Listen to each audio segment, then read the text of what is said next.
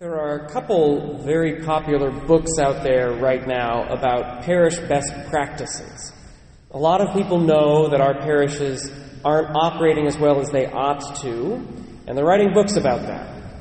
And every book like this has to start with a section of trying to identify the problem. Why is it that our parishes struggle to retain the youth? Why is it that our parishes struggle to raise up disciples to Jesus? Why is it that our parishes struggle to really bring people to a point of faith and self-sacrifice and commitment? Why are we losing so many Catholics every year? Well, the one I'm reading right now has as its lens, its hermeneutic about why parishes aren't working, the word consumerism. So this author, these two authors, are saying, for too long, we have run parishes as essentially businesses where we have customers. The people in the pews are consumers. They've come to take or consume whatever we're offering. And parish administration has been just trying to keep those people happy. So they have demands that they give to the parish staff, and the parish staff says, okay, we will be responsive to those demands.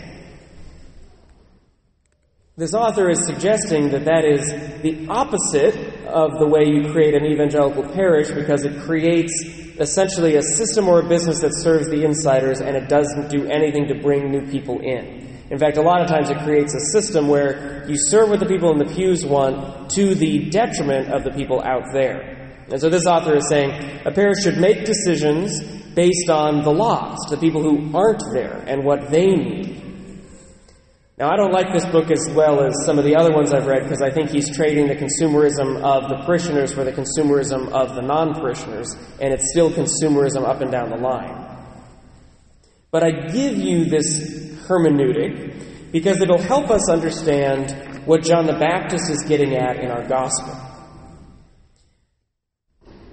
When he saw many of the Pharisees and Sadducees coming to his baptism, he said to them, "You brood of vipers, who warned you to flee from the coming wrath?" John the Baptist was the first prophet in Israel for 400 or 500 years. There were prophets following the Babylonian exile. They talked about the temple and restoring the Jewish community and how people needed to be focused on the law. But there weren't prophets for a very, very long time, which was an existential crisis for the Jews, because their whole identity was God spoke to us. God has been with us. He has given us prophet after prophet after prophet, and then the prophets dried up, and there weren't any prophets. And so John the Baptist is out in the desert baptizing, and the people of the time see him as the first prophet in centuries. Everybody wants to go see him. Everybody wants to know what this guy is about. We finally have a prophet in our midst. And so they go. And most of the people who go, the ones that John is there for, they take to heart his message of repentance and conversion. They undergo a baptism of repentance. They are baptized in the Jordan, confessing their sins and being brought back to right relationship with God. So John the Baptist sees the Pharisees and Sadducees coming, and he says, "Why are you here?" Because they were not coming to repent. Most of what we know about the Pharisees and Sadducees suggests that if they were told to repent, they would say, "We have no need to repent." They viewed themselves as righteous and sinless, which is usually what Jesus gets after them for. Jesus is fine for people to care about the law, care about the faith, but he's not fine for people to say, "We don't need salvation, we're good." So probably they came to John the Baptist without a spirit of repentance, simply as consumers. Okay, we want to see what this guy's about. We just want to take in whatever he's doing, but we don't want to engage in it at all. Right? We are passive recipients. We don't want to engage in the message, engage in the repentance, engage in what he's asking us to do. Well, what does he have to say to that? Even now the axe lies at the root of the trees. Therefore, every tree that does not bear good fruit will be cut down and thrown into the fire. That phrase should be as convicting for us today as it was for the Jews of the time of John the Baptist. It is a very difficult thing to hear from a prophet of God, that if we do not bear good fruit, we will be cut down and thrown into the fire. We have to engage with this challenge, and we have to ask ourselves, do we engage with the faith as passive recipients who are there because somebody tells us that we have to be, or because we're trying to get something out of whatever we're doing? Or do we respond to the love of God and His salvation by then engaging back with the message of God? In this case, engaging back with repentance.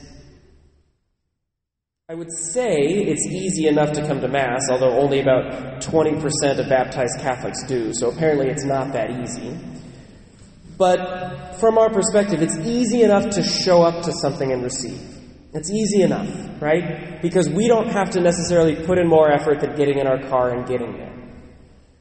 It is very hard to be called out by the Lord, or be called out by John the Baptist, and being asked, what are the fruits that we're bearing?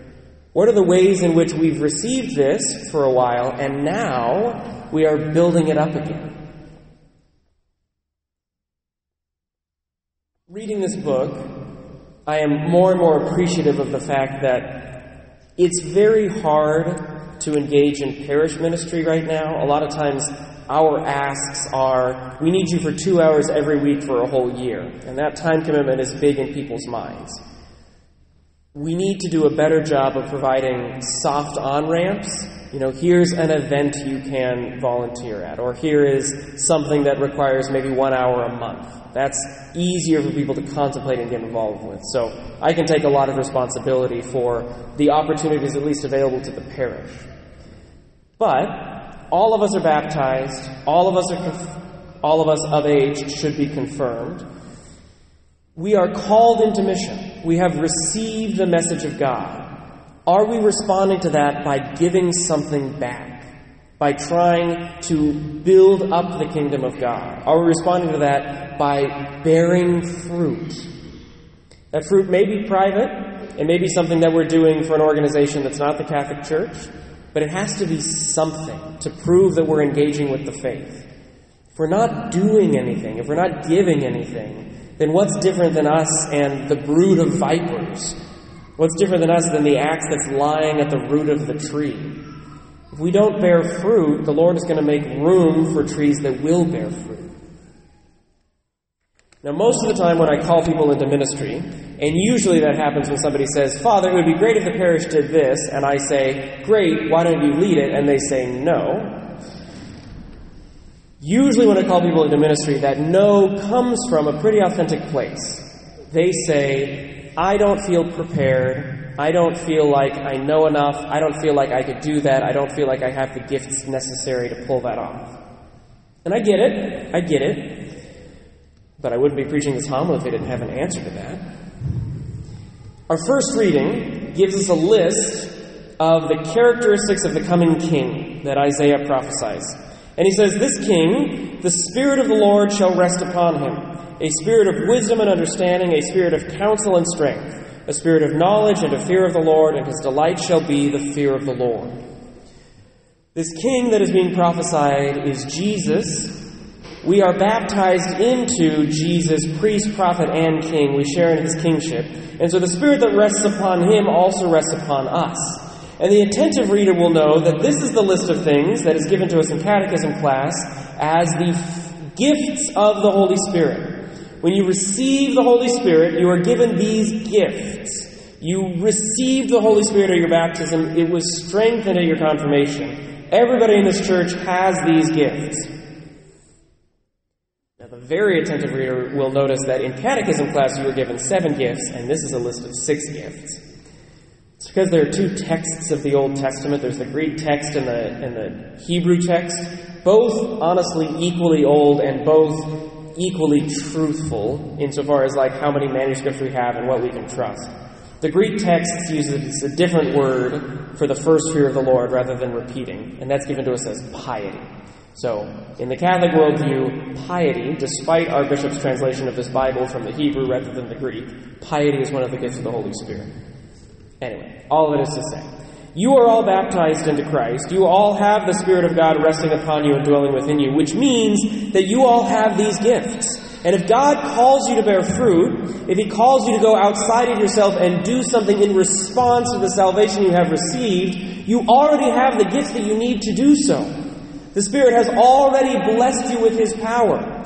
You do not need expertise. You do not need to know how to do something. You simply need to ask God to enliven His gifts in you, and you will naturally bear fruit. A tree doesn't need to know how to bear fruit. It just does because of what it is. If you live the Christian life authentically, if you give your life to Jesus, you will bear fruit because of who you are.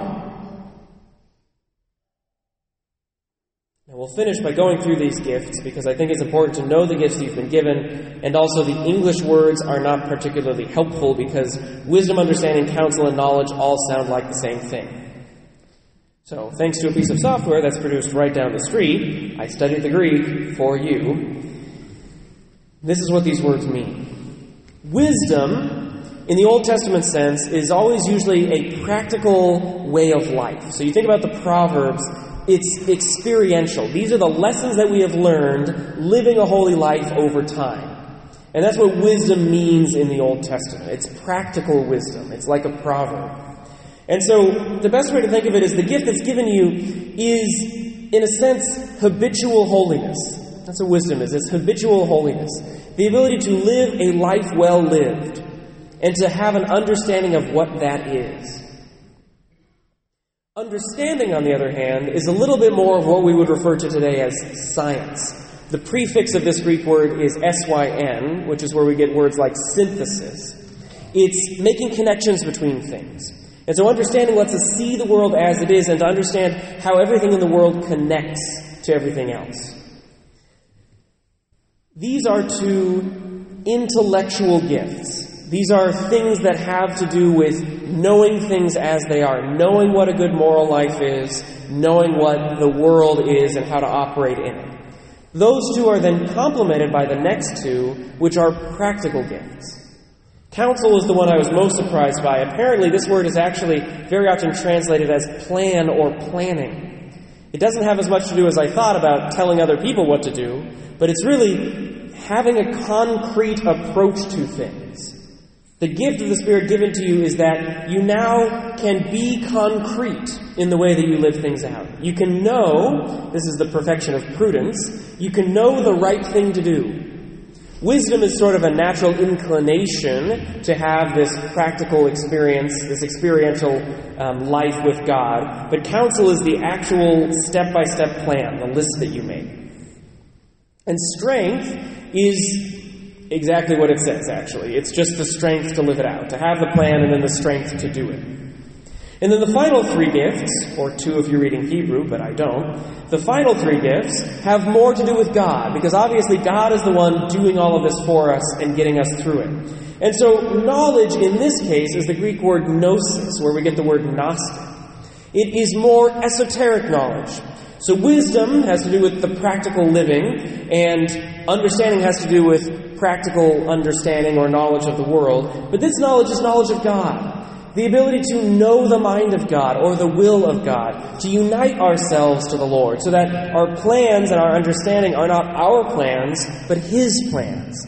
A gift given to you by the Holy Spirit to know the plan of God. In the Greek text, in the Septuagint, the next one, piety, it's a Greek word that begins with the prefix eu, like eulogy. A eulogy is a good word, a eulogos. Well, this one, it's good worship. It's worship, it's offering to God, but done well. The gift given to you is to know how to praise God well, to know how to worship God well, to know how to be devoted to the Lord well, to live that life of devotion well. You don't have to worry about it. I know we've been giving you cards on how to do that over the last couple months, But the gift of the Holy Spirit gives you everything you need to carry it out. You already have that gift. And then finally, fear of the Lord is interesting. We always try to explain this one away as though it's not like, oh, the word fear doesn't mean what you think it means. Turns out in the Greek it does. It's the word phobos, where we get the word phobia, right? We are afraid of things that are going to hurt us. It is okay to have a phobia of snakes. I visit my dad in Dallas all the time. Those snakes will kill you. Not fun. It's okay to have a phobia of things that are going to kill you. Well, in the Old Testament, nobody can see God and live.